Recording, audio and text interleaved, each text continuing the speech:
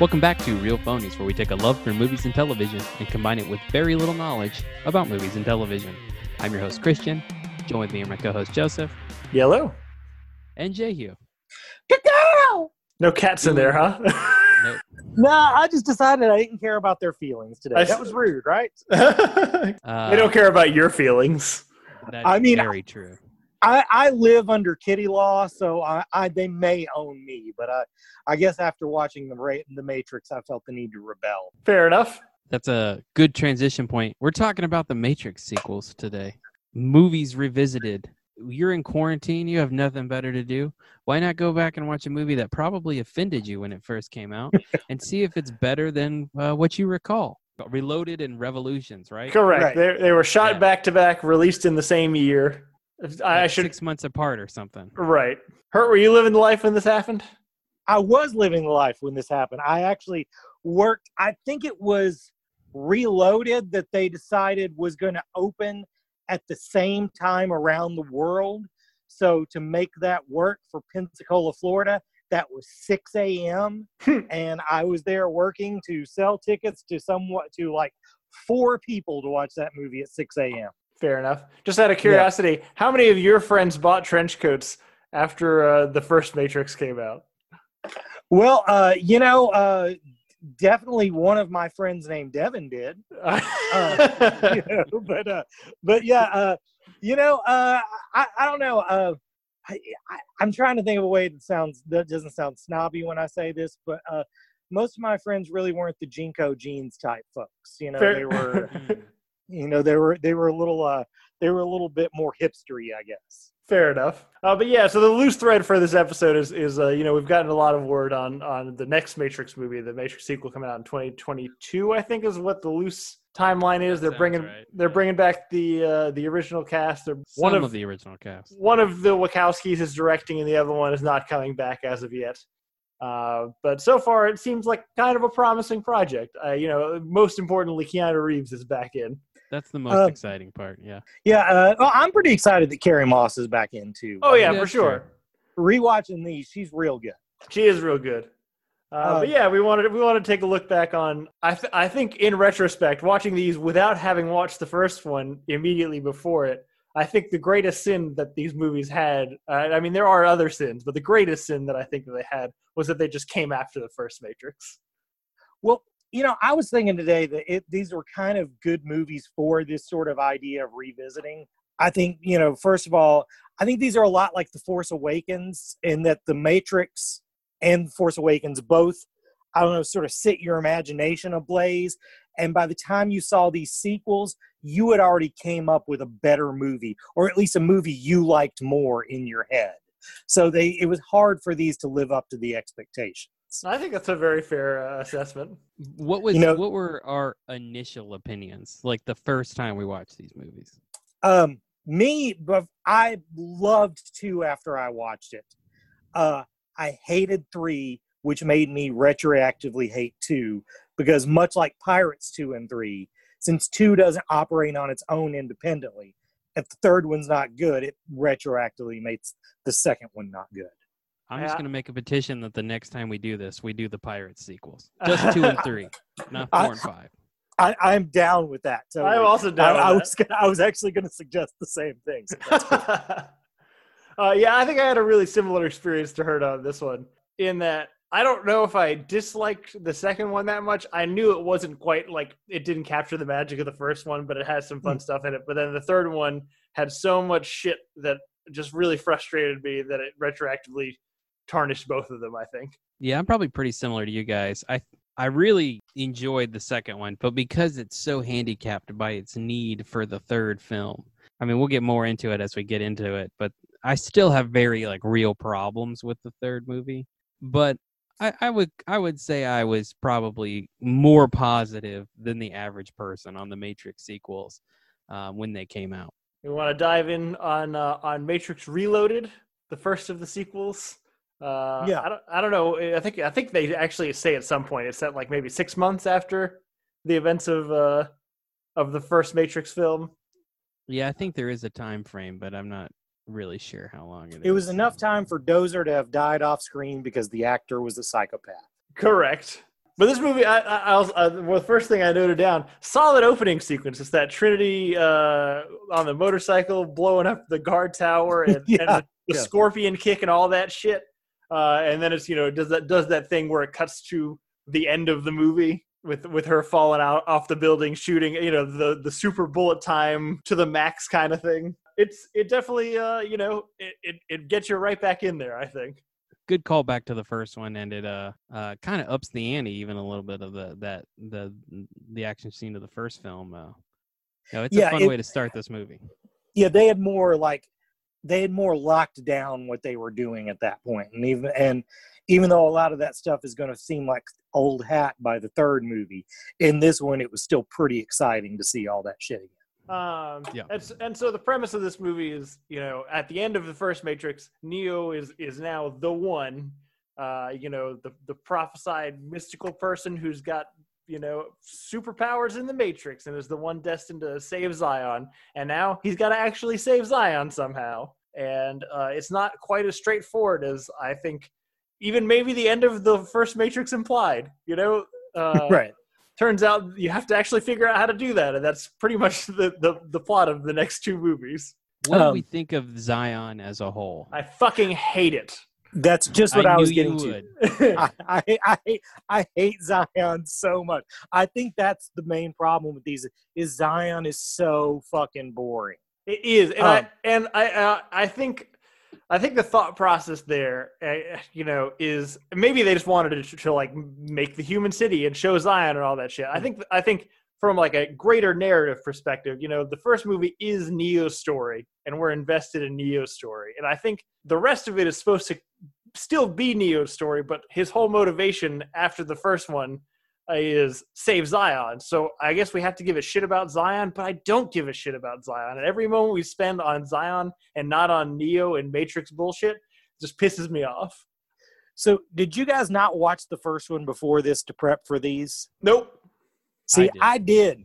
I mean, here's the main thing I noticed is that first movie is a really sexy movie with no sex in it. A lot of black leather clothes, everybody looking shiny and cool, and just seeming vaguely horny. This movie, on the other hand, the first, basically 20 minutes of it is basically all sex stuff, and it's the least sexy thing I've ever seen on Earth. Yeah, the last place on Earth or anywhere I'd want to be is that fucking rave, where everyone's sort of like gyrating in a sex manner thought of by people who seem to have never had sex. Let's talk about this. Every single fucking rave or dance, whatever the fuck we want to call it, every fucking rave in the Matrix movies looks like it fucking sucks. I don't know who's going to these fucking clubs, but they're terrible. The Zion one in particular is just so fucking gross and sweaty. It looks like fucking Burning Man, but every single fucking band is Stomp. And I hate it. The main thing I thought during it is if I think I could probably transfer this to you too, Joseph, is that if we survived out of the Matrix, we would not be doing the cool jobs. Jones might be on one of the ships, but me and you, we wouldn't even be working at that fucking water treatment thing that the guy takes Neo to. We'd be working at the call center. That is that. And that's for the water treatment, where people call to complain that their water isn't treated. And the main thing I thought of when I saw the rave is I would probably just want those people to go to bed so I could go to work the next day. That's a super good point. Imagine how many fucking dirty footprints are going to be everywhere. I just don't even get the mindset. That's what I don't understand. Like from a choice standpoint, you're like, these people were just told that they're gonna die. I guess maybe the last thing you'd want to do is go to a dirty rave, but that's not the last thing I would want to do. Right. It's just really hard for me to relate to that scene because it just doesn't. I mean, it makes sense within the context of the Matrix because there is a dirty rave in the first film, I guess, but I just don't understand it from a directorial or even character decision. It's just weird. Yeah. Also, I feel like the beginning of this movie and kind of right prior to that scene is our first real look into how other people feel about Morpheus, which really kind of diminishes how cool they made Morpheus in the first film. Because in the first one, he's a hardcore believer, and everyone on his ship is some level of believer, even if they're not quite to his level of zealotry in like the One and the prophecies and all that kind of stuff. But when he comes back to Zion, everyone else thinks he's a fucking quack. And he sounds like a fucking quack.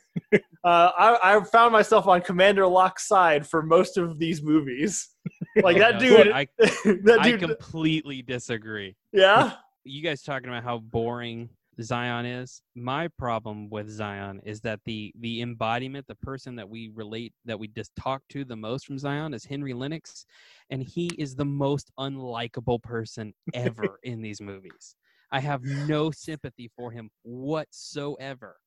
I just cannot stand every moment we spend with that guy in the stupid love triangle between him, Morpheus, and Jada Pinkett Smith. Is it even a love triangle? Oh, nothing God, ever gets annoying. nothing ever happens with any of them. I honestly think that pretty much all the new additions, except for Harold Perrineau, who I'm not sure if I pronounce that right, but the guy from Lost. And Oz, all the new additions except for him suck. They're just like Matrix. Matrix movies really, or the first Matrix movie really breaks the rule a lot of show instead of tell. Matrix is all about telling. They explain everything, and I think I owe Keanu an apology because I've always said he was good in these movies because he's kind of a wraith. He's just an empty spot you can put yourself in. But I think there's a certain kind of actor that can deliver this exposition, and none of the new additions could do it well. Yeah, I would say our hometown hero is in this movie. Old Roy Jones Jr. makes an appearance. We skipped right over that. That is true. And to be fair to him, he's no worse than Jada Pinkett Smith, and she's a real actor. That's true. He's actually not that bad in this movie. I wouldn't say it. It's a great performance, but it's fine. But he emotes. He shows emotions.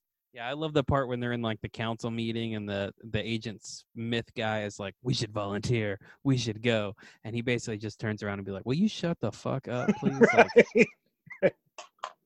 like when I first watched this, whatever year that was, probably like 2006, 2007. I'm not sure that I didn't get that the Bane was not actually the same actor as Hugo Weaving. That guy's great, right? Because he does Hugo Weaving's mannerisms and speech patterns without doing an imitation. It's great. It's really good.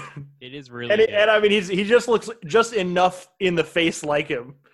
Right. Yeah, there's definitely a type, but he met it, and it's probably one of the more solid performances, oddly enough, in both of these films. Yeah. Well, that brings me to, I think, probably the biggest introduction of a character. I say that. I mean, there's like cool characters that get introduced. Like we get Seraph, who was apparently written for Jet Li, but Jet Li wanted too much money. But I think the main new lore addition is the Merovingian and his whole entourage of outdated programs from previous Matrixes. Right. I think that's a really cool concept. Everything about that is really neat. The fact may be blasphemous to say, but he should have been the villain of these films. I think he's way more interesting than the Mr. Smith clone. I really like Smith a lot, but I agree he at the very least should have been a way bigger part because he is really good and really easy to dislike. Because the thing is with Smith, for me, my only problem with him as a villain is a lot of times I just like him more than the other guys. Yeah. I never have that with this guy. I mean, look, this role is the most fun I've ever seen Hugo Weaving have. Right. So I'm just happy for him, I think. But I don't know. I'm sure the internet has made every single person in the Matrix, the one at some point or another. But I like the idea of the Merovingian being like a previous one from a previous Matrix that, when presented with the same choice that Neo was at the end of this movie, was like, "Hey, this whole system's fucking rigged. Let me just join in, but like work it behind the scenes." And that's kind of this kingdom, behind the scenes, behind the curtain kingdom that he's created for himself. with all the quote unquote vampires and werewolves and other bullshit. I love that. Like, that's a really fucking cool idea. Yeah, that would have been cool. That kind of brings us to the big chase, the big action sequence in the middle. And I wrote myself some notes for this so I wouldn't remember it. And my only note for that was Ian was right. Because I don't know if you guys remember, but anytime we brought up the Matrix sequels, whatever we were doing to rag on it, he would be like, "Yeah, man, but that chase sequence on the freeway in the middle of number 2, that shit's like the best thing ever." And it is kind of the best thing ever. It's pretty fucking and I also like that Neo's out of action for most of it, so it's mostly Morpheus and Trinity kicking ass. But and I like that in general, because I feel like in these movies, it's like an implicit but never stated result of Neo being the one, and kind of this new confidence that the human resistance has got, where the non-Neo people are more willing to engage with the agents because they realize they are defeatable, Right, they've seen that they're not invincible, totally. Right, and I like, again, it's not something that they talk about, but like, I don't know, I think it's a small thing that is a cool carryover. I will say, prior to this, so one, we get introduced to the Keymaker, is that his name? Yeah. The creepy little ghost albino twins, which are cool. But prior to the highway scene, or kind of during the highway scene, we get that fight in the stairwell with Morpheus versus all, again, these outdated programs. Right. And my favorite bit rewatching that is, the whole point is it's a hallway with a bunch of weapons fucking all over the walls, and it makes for a fun set piece. Everyone's just grabbing whatever weapon they can. But at the beginning, everybody gets to fucking pick their weapon. And some guy just picks a fucking trident. Like that's the first thing you'd go for. Who the fuck is proficient in tridents? You know what I'm saying? Yeah, totally. Yeah. That fight sequence was really good. I shouldn't have glazed right over that. That's some good shit. It's well choreographed, and it gets pretty fucking gory at the end. Yeah. Now, that's the John Wick guys, right? Who did all that stuff? I don't know. Yes. Yeah. I guess they did. I guess that was kind of their credentials for before John Wick. So, but I don't want to spend the whole time on Matrix 2. So, what I wanted to ask I got 2 questions before we move on to the third one. Number 1, what do we think about the lore dump at the end of this movie? I remember it's so funny, because I feel like when I first watched it, I thought it was just like incomprehensible nonsense. But kind of going back and re-listening to it, kind of the way that I think it was in Neon Genesis Evangelion, they tell you exactly what it's very straightforward. He's telling you exactly what's happening and what the choices are and what the consequences of those choices are. It's in a real like pretentious, assholey kind of way, but I get it. I think that's to Hert's point.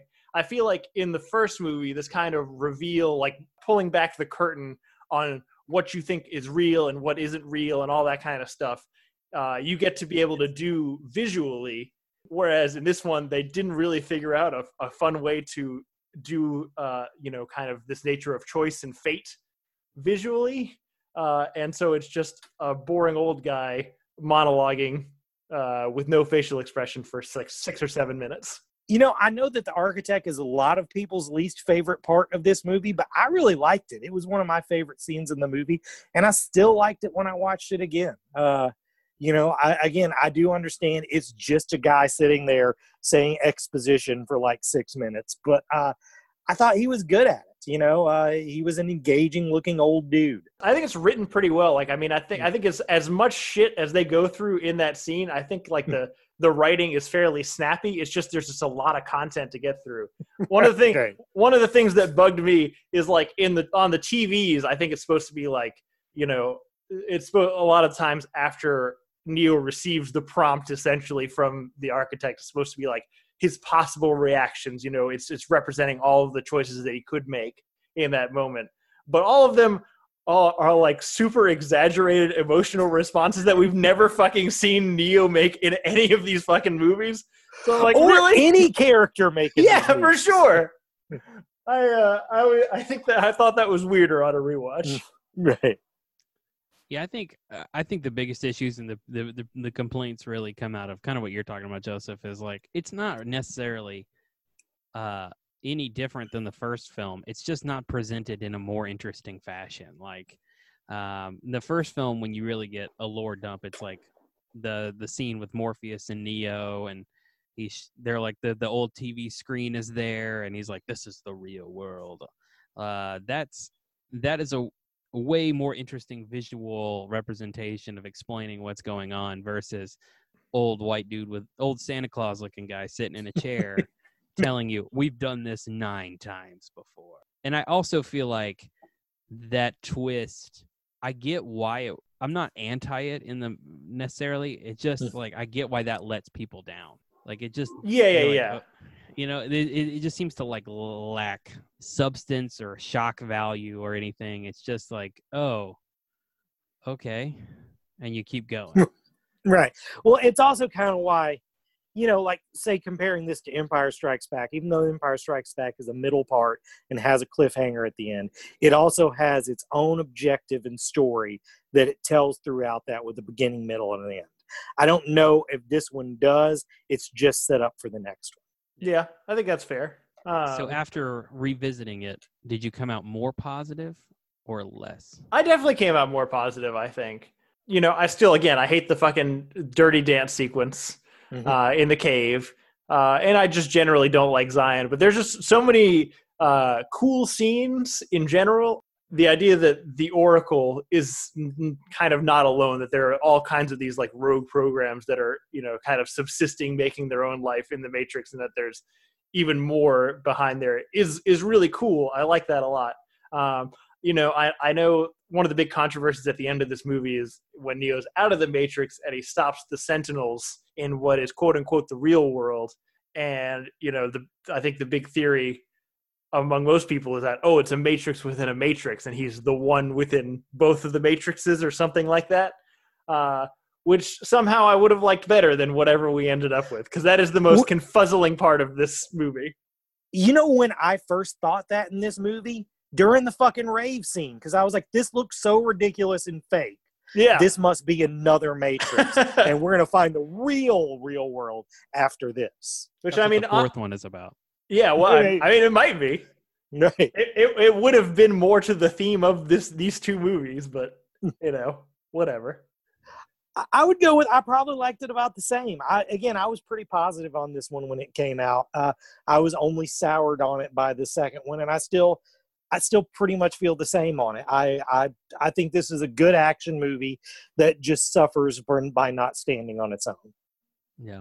I think this movie's better than Transformers, and while I think it has its faults, it's what's interesting to me about the Wachowskis is I feel like people view them as bad directors, but if anybody else had made this movie and it had been the exact same film, it would have been way worse. Like they just like there are massive problems, but the way they present them, you just kind of buy them. Like these issues would be a lot bigger if it wasn't packaged the way it was. And I think that's a testament to Wachowski's ability. So do we want to transition to Revolutions? Let's the do finale? The dumbest name. It's like they just couldn't think of a third name. Yeah. I mean, Reloaded is cheesy, but I just buy it way more than I buy Revolutions. Right.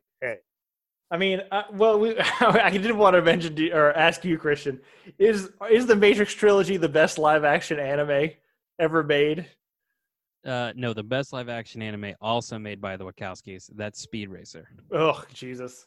No, I'm going with Christian on this one. Just because the naming conventions of the Matrix Reloaded and the Matrix Revolutions seem like some anime spin-off movie bullshit naming conventions. It's definitely heavily inspired by. Yeah.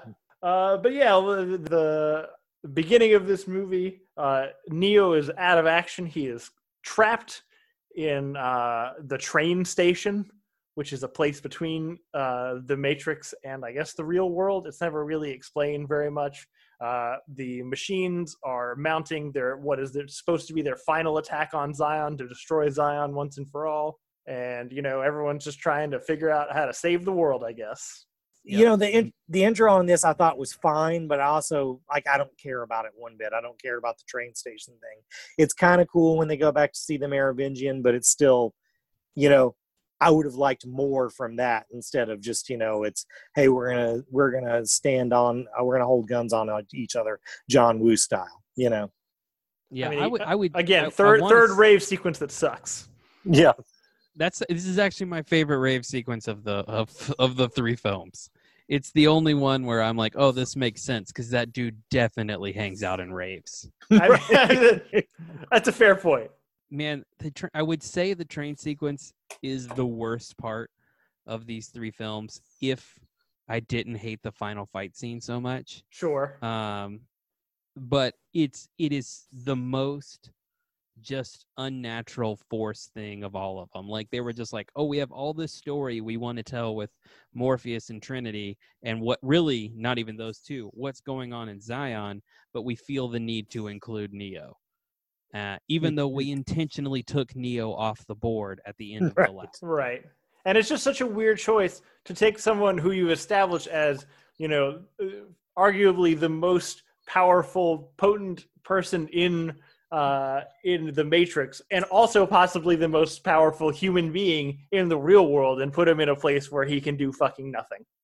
Right. He's just in a box he can't get out of. Yeah, it really diminishes his oneness, I think. Right. Yeah. Though I will say the one bit of him jogging across the train tracks is one of my favorite fucking moments in these movies. I do like that. I was going to say, I like that he's defeated by Atari graphics, going out of one side of the screen and coming back in the next. That shit was funny. I think if they had done a better job of establishing Zion and making them more interesting and those characters more likable, this part would work better. But because they're not, and they know they don't, they have to force feed us the Neo train sequence and then the Trinity Morpheus, we got to save Neo thing. 30 minutes doing like the leading up to the invasion of Zion. If I cared about anybody at Zion, right? But I don't. I did want to say before we left the Merovingian thing, each one, I think they try and up the ante on like cool shit you can do in the Matrix. And in this one, they have a fight sequence where they're getting the guns, where the bad guys can like reverse gravity to whichever direction they want. That was cool. Well, see, I disagree because I don't feel like it afforded anyone any benefit at any point in that fight. In the smallest fucking room in the world. It looked cool. That's true. You know what? I stepping back for just a second. I actually had a similar problem in the freeway sequence in the last one when the one agent is hopping from cars to cars. Why, when he hit the cars, was he super heavy? What did that do for anything? How did that help him get from car to car? Except that it looked cool. I have no response. You're absolutely right. Right. Why does a computer program weigh anything at all? Right. So yeah, I mean, a lot of this movie is spent on Zion. We spend time on those fucking mech suits with machine guns that are super fucking dumb. We spend time with, what is the guy's name now from Lost? His girlfriend. Yeah, it's Z is her name. Z. And his name in this is Link. Yeah, nobody gives a fuck about any of these people, but she's supposed to be shooting people with rocket launchers or something. It's just a cast of characters we've never met before in a dirty nonsense place, and it's really hard to get emotionally invested in any of them. I mean, the biggest problem with this movie is how much time it spends outside of the Matrix, how much time it spends specifically on the Zion battle without cutting from it. Like, there should have been a lot more intercut between what was going on with Trinity and Neo and what was going on in Zion. And also, I think they should have just thought of something different for Morpheus to do. He should have been doing something in the Matrix, so there was a three-way cut. Besides being an overwhelmed co-pilot to Jada Pinkett. He is so neutered in these second two movies, and him and Niobe have zero chemistry. In fact, they have so little chemistry, they suck the chemistry out of the room. When they're doing a scene together, everyone in that scene sucks. Yeah, I think she's a lot better without him in it. Mm. Like her bits without Morpheus are way more interesting to me than her bits with Morpheus. Right. He should be doing something totally separate in these films. That would Yeah, make it way more interesting. Because also the MacGuffin that they, they brought home the EMP and they used the EMP and that stopped everything for a while. There weren't any spare fucking EMPs in the place. Yeah, well, let's not get into plot holes of Zion, because Zion is a nonsense place. But I know that you hate Harry Lennox in this movie, and apparently all movies, Christian. I don't like him. I kind of like him as just like he's at the mercy of this board who he thinks is full of old doddering superstitious. I don't know. They're not capable enough for their positions, and so he's just constantly like he's pleading his case with what to him is the most rational thing, and they're just like, yeah, but Morpheus said there's a prophecy. God damn it, another prophecy. But he's got a great line when he's talking to the council when they're talking about hoping the ship makes it back or whatever, and he says, "I'm afraid hope is an indulgence I don't have time for." I'm like, that's a great line. I think you just like him because he's the guy you would be in this. Well, for sure. Well, absolutely. 100%. You're not wrong. That is you. I think he's the person that most of us would be in this because, like, the idea that Neo, even if he's fucking great in the Matrix, is gonna like stop a threat of a bazillion machines is fucking insane. I mean, he is way more practical than anybody else. That's true. Yeah. When I didn't know this because I read this when I was doing like the trivia when they're talking about like losing a ship, I was like, they probably have like hundreds of ships, when they say, just if two's not enough, send three. Apparently there's only fucking 12 ships. I think they say that at one point. I didn't catch that. I didn't catch that either. So his argument makes a little more sense at that point. The one general who's in charge on the ground fight, someone needs to tell him that just saying knuckle up is not a strategy. He says it like 4 times. And it means different things, apparently. Yeah. Like, people respond to it, and they, like, make formations and shit. Right.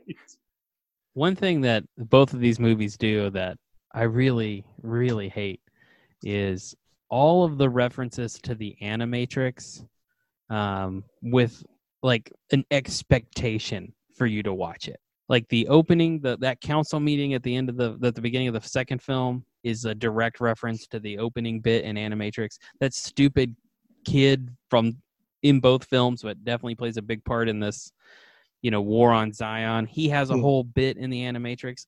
Don't force me to watch that crap. I don't want to do it. Don't expect me to do it.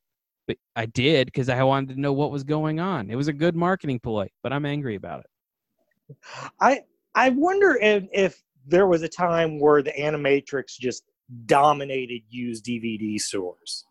Because I think it was one of like the first like must buys of a direct DVD thing. And I don't think anybody loved it. It was just one of those things that was everywhere at every Blockbuster all the time. And like more than once, I got excited because I looked out of the corner of my eye. I was like, oh, I'm going to rent The Matrix tonight. And I was like, oh, no, it's just the Animatrix. They don't have The Matrix. But I mean, there's some other bullshit in this movie, but the big climactic scene. Well, actually, I don't know if we want to talk about Neo getting his eyes fucking electrified shut or burned out, whatever you want to fucking call it, because that's gross. I don't love that whole fight scene on the ship with Bane and stuff. Yeah. It just is not very good to me. I mean, that guy's still good in it, but yeah, I don't love it. Was definitely from the buildup of the cliffhanger, that sequence did not live up to it. Yeah. But this results in, Neo making it into the Machine City and kind of negotiating with the head of, I guess, the head of the machines, the machine people. It's just a giant baby face in a spider animal. And it's like a very emotional baby too for a fucking machine. Neo's like, I can kill him. Like, we don't need your help. I'm like, well, fucking, you could just say that. You don't have to yell it, bruh. Dude, when I first watched that, my initial thought was that a baby? It's 100% a baby. And then 17 years later, when I watched it again, I was like, is that a baby? So I'm glad someone has confirmed it's a baby. Well, so we're pretty much down to the final confrontation where, Neo makes a deal with the head of the machines to take out Smith and gets plugged back into the Matrix. at the source, which is, I guess the center of the machine city. I don't know. And, I know you might have feelings about this confrontation, Christian. I know you mentioned that earlier. I think when I first watched it, I didn't fucking get what was going on. Like, I didn't feel like I understood how this movie ended. So I'm interested to see if you guys did. I don't think I really understood or at that point cared how this movie ended the first time, but I still dug the Dragon Ball Z fight. To Joseph, what Joseph said earlier, it does appear to be the most fun Hugo Weaving ever has on screen. Right. He's just got this weird witch cackle laugh going on the whole time, and I mean it's interesting, I guess, but what is the resolution to this movie that they just decide they're going to keep farming humans but not murder the ones that are alive at the core of the planet? Well, and I think also that they can still keep setting people free that want to be free without conflict. So if you choose whichever pill that sets you free, you can go and there won't be an agent there to fuck it up, is what I understood it to be. But it's pretty vague. Right. I think that is accurate. Why would the machines ever agree to that? How in the world does that make any sense? Right. They made an arrangement. That's what the architect says at the end.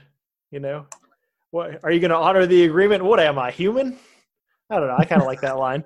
I just feel like when I watch it, so I mean the fight sequence is nonsense because like the whole point of the fight is dumb. It's Neo fighting, Super Smith with a bazillion other Smiths lining the entire planet, the entire Matrix. We're just watching. We're just watching, right? So why they participate? So the whole thing is they're machines. They don't have morality. What if he does beat that one Smith? Then what are they all gonna do? Give up? Like I don't understand what Neo thought was gonna happen at the end of this. But yeah, what I think I didn't get when I watched it the first time, or maybe the second time, I don't know how many times I've watched this movie, is the idea that like Smith has been disconnected from the source. That's like his whole thing. And so when he absorbs Neo, who's literally plugged in at the source can get to Smith and delete him. Which, like, I don't know. I just didn't fucking get that. Like the third time though, because like, oh, I fucking see A to B. It makes more sense to me now. I mean, actually, I didn't see that till you just said it. I was just like, I mostly saw that scene. It's like, oh, okay, well, we need to end at this spot. Right. Well, that's kind of how I always felt it was. But now I was like, oh, I see the logical structure they're trying to put in place, but I was too dumb to get it the first two times I watched it. So maybe a few more explanations. Like it's not like they're at a loss for fucking dialogue or monologues in this movie. Right. Maybe throw in a few more lines here and there. I don't know. Yeah, I struggle with both the resolution between the machines and the people and between the fight between Neo and Smith, because again, I was forced to watch the Animatrix, and you go at such lengths to tell me that the machines just don't care. Like they have no sense of respect or boundaries or morality. And so there's not even really a rationale, because Neo just dies and they could think, oh, well, that's over. Let's go kill all these humans now. Yeah. Right. But that's not what happens. And so like I don't understand this need to, oh, we agreed to something, we're going to stick to it. And I also don't understand, if Smith so desperately wants to win, why doesn't he attack with all of the Smiths? Why is it like, oh, it has to be the one? I don't know.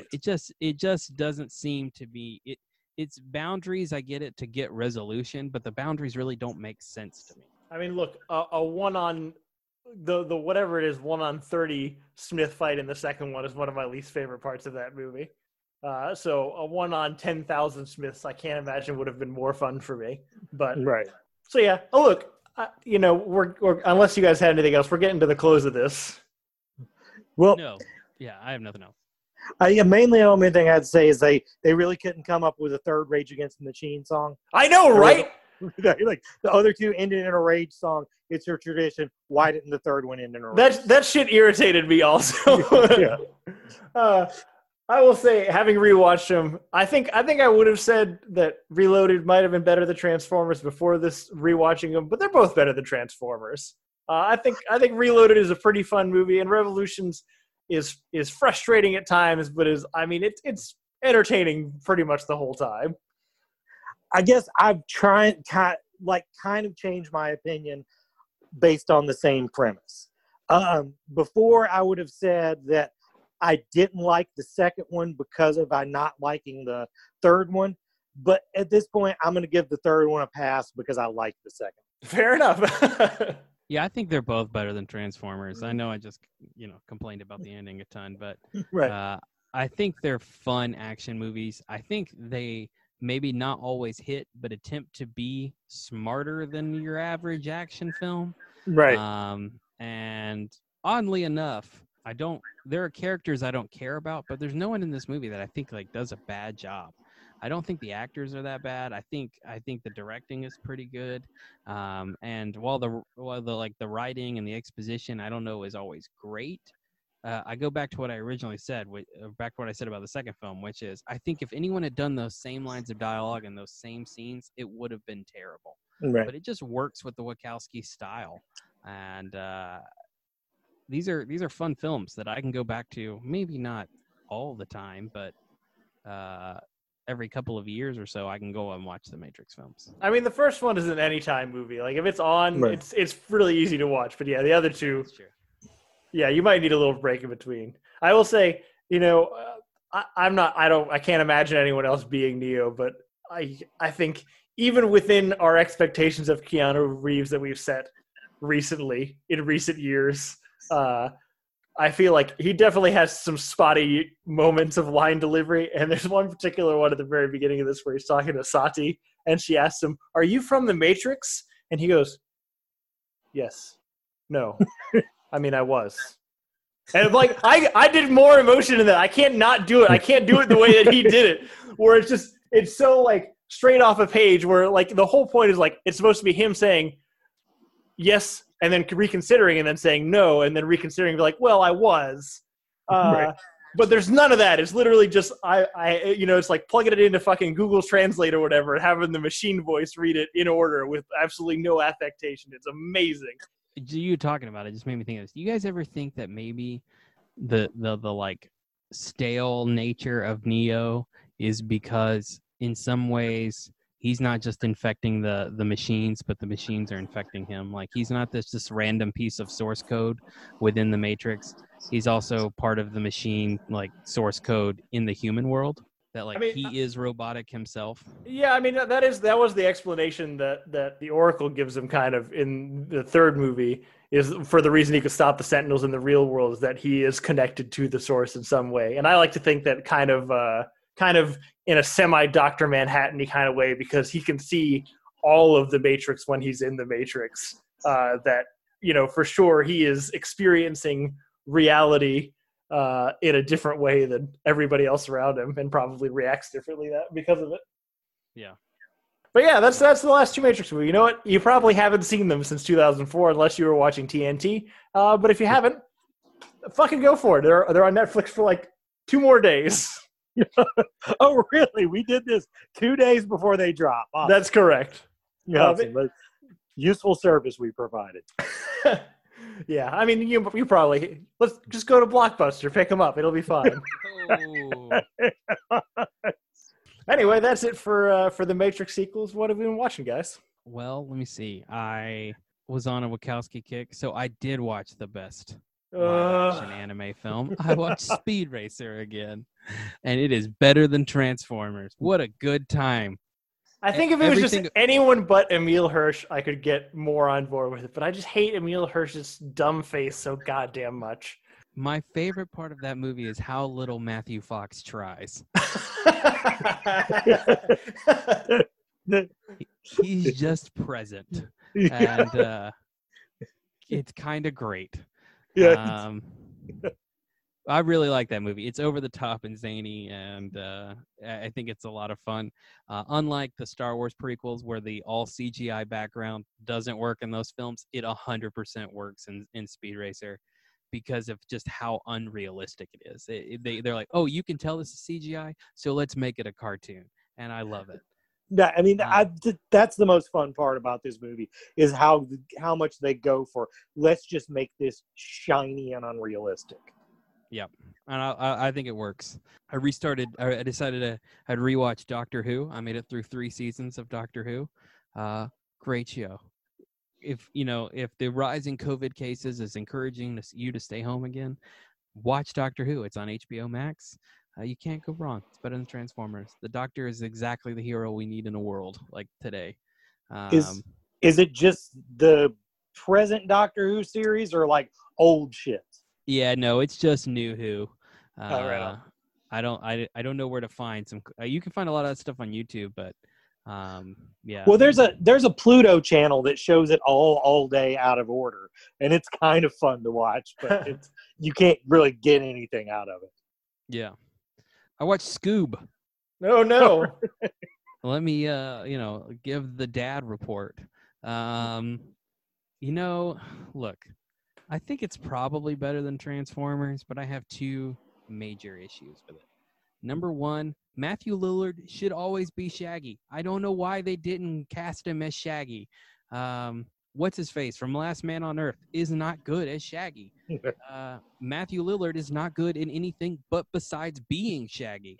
So just keep that guy doing that. The other thing is, it's not really like a Mystery Inc. movie. While it's very much a Scooby Shaggy movie, it's also like a weird Hanna-Barbera universe reboot. Blue Falcon is in it. Dick Dastardly. The caveman guy. The credits, like Johnny Quest pops up. Like, it's weird to me they included all of those characters. You could have just made a fun Mystery Inc. movie.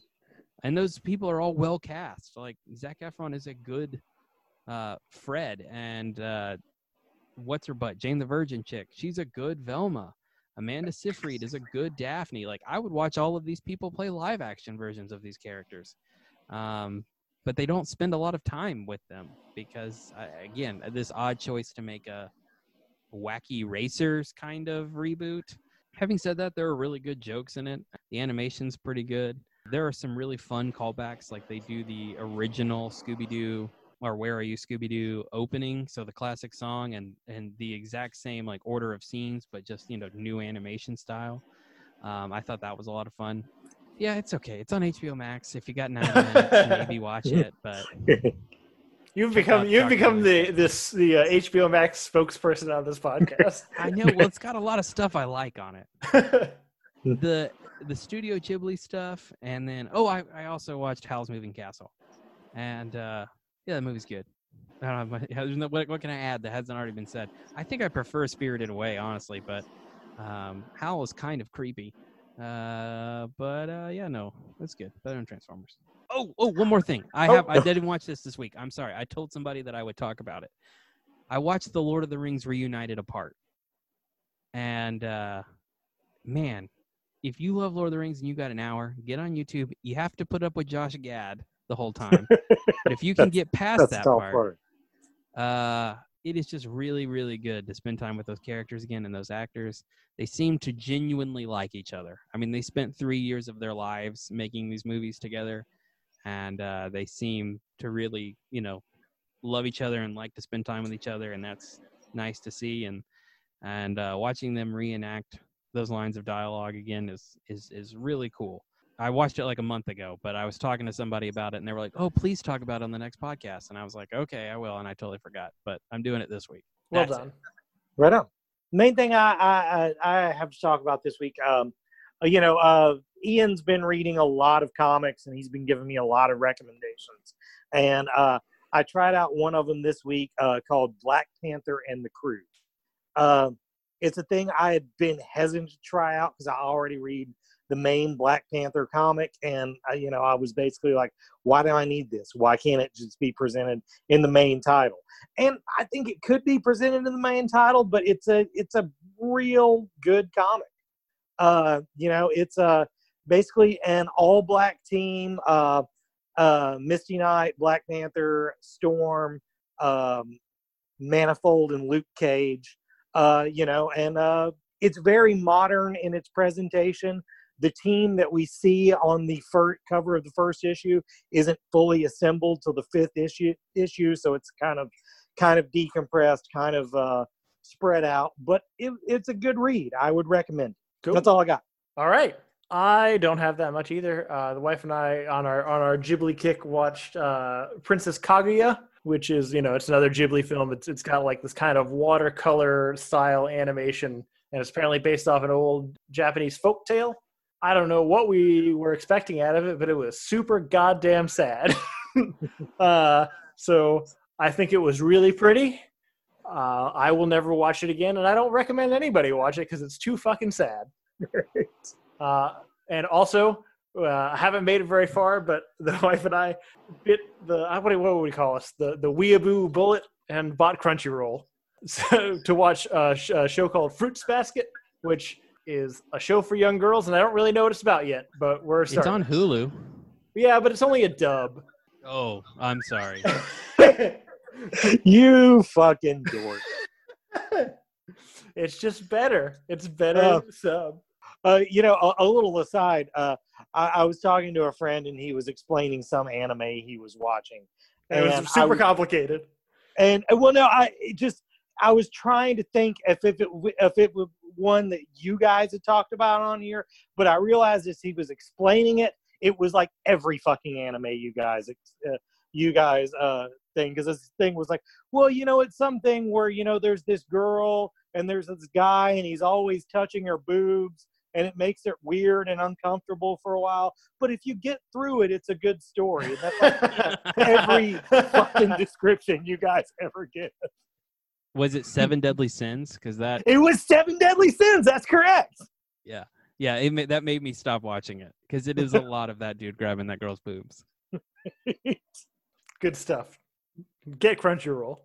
But I think that's it for this week, and also the end of our plans. Remember when we had plans for the next week, guys? Oh, we had Hamilton. Fucking Hamilton. Yeah, next week the recording of the live Broadway performance of Hamilton is dropping on Disney Plus, and fuck yeah, we're gonna watch it.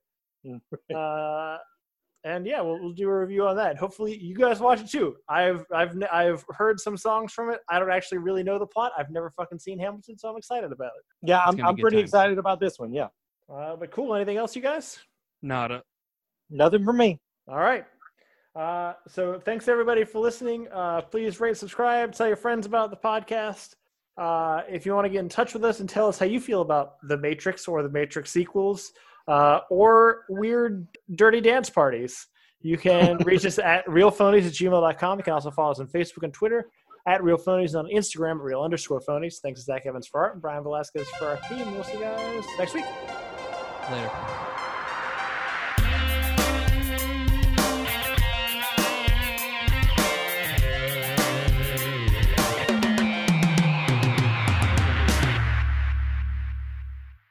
Are you from the Matrix? Yes. No. I mean, I was.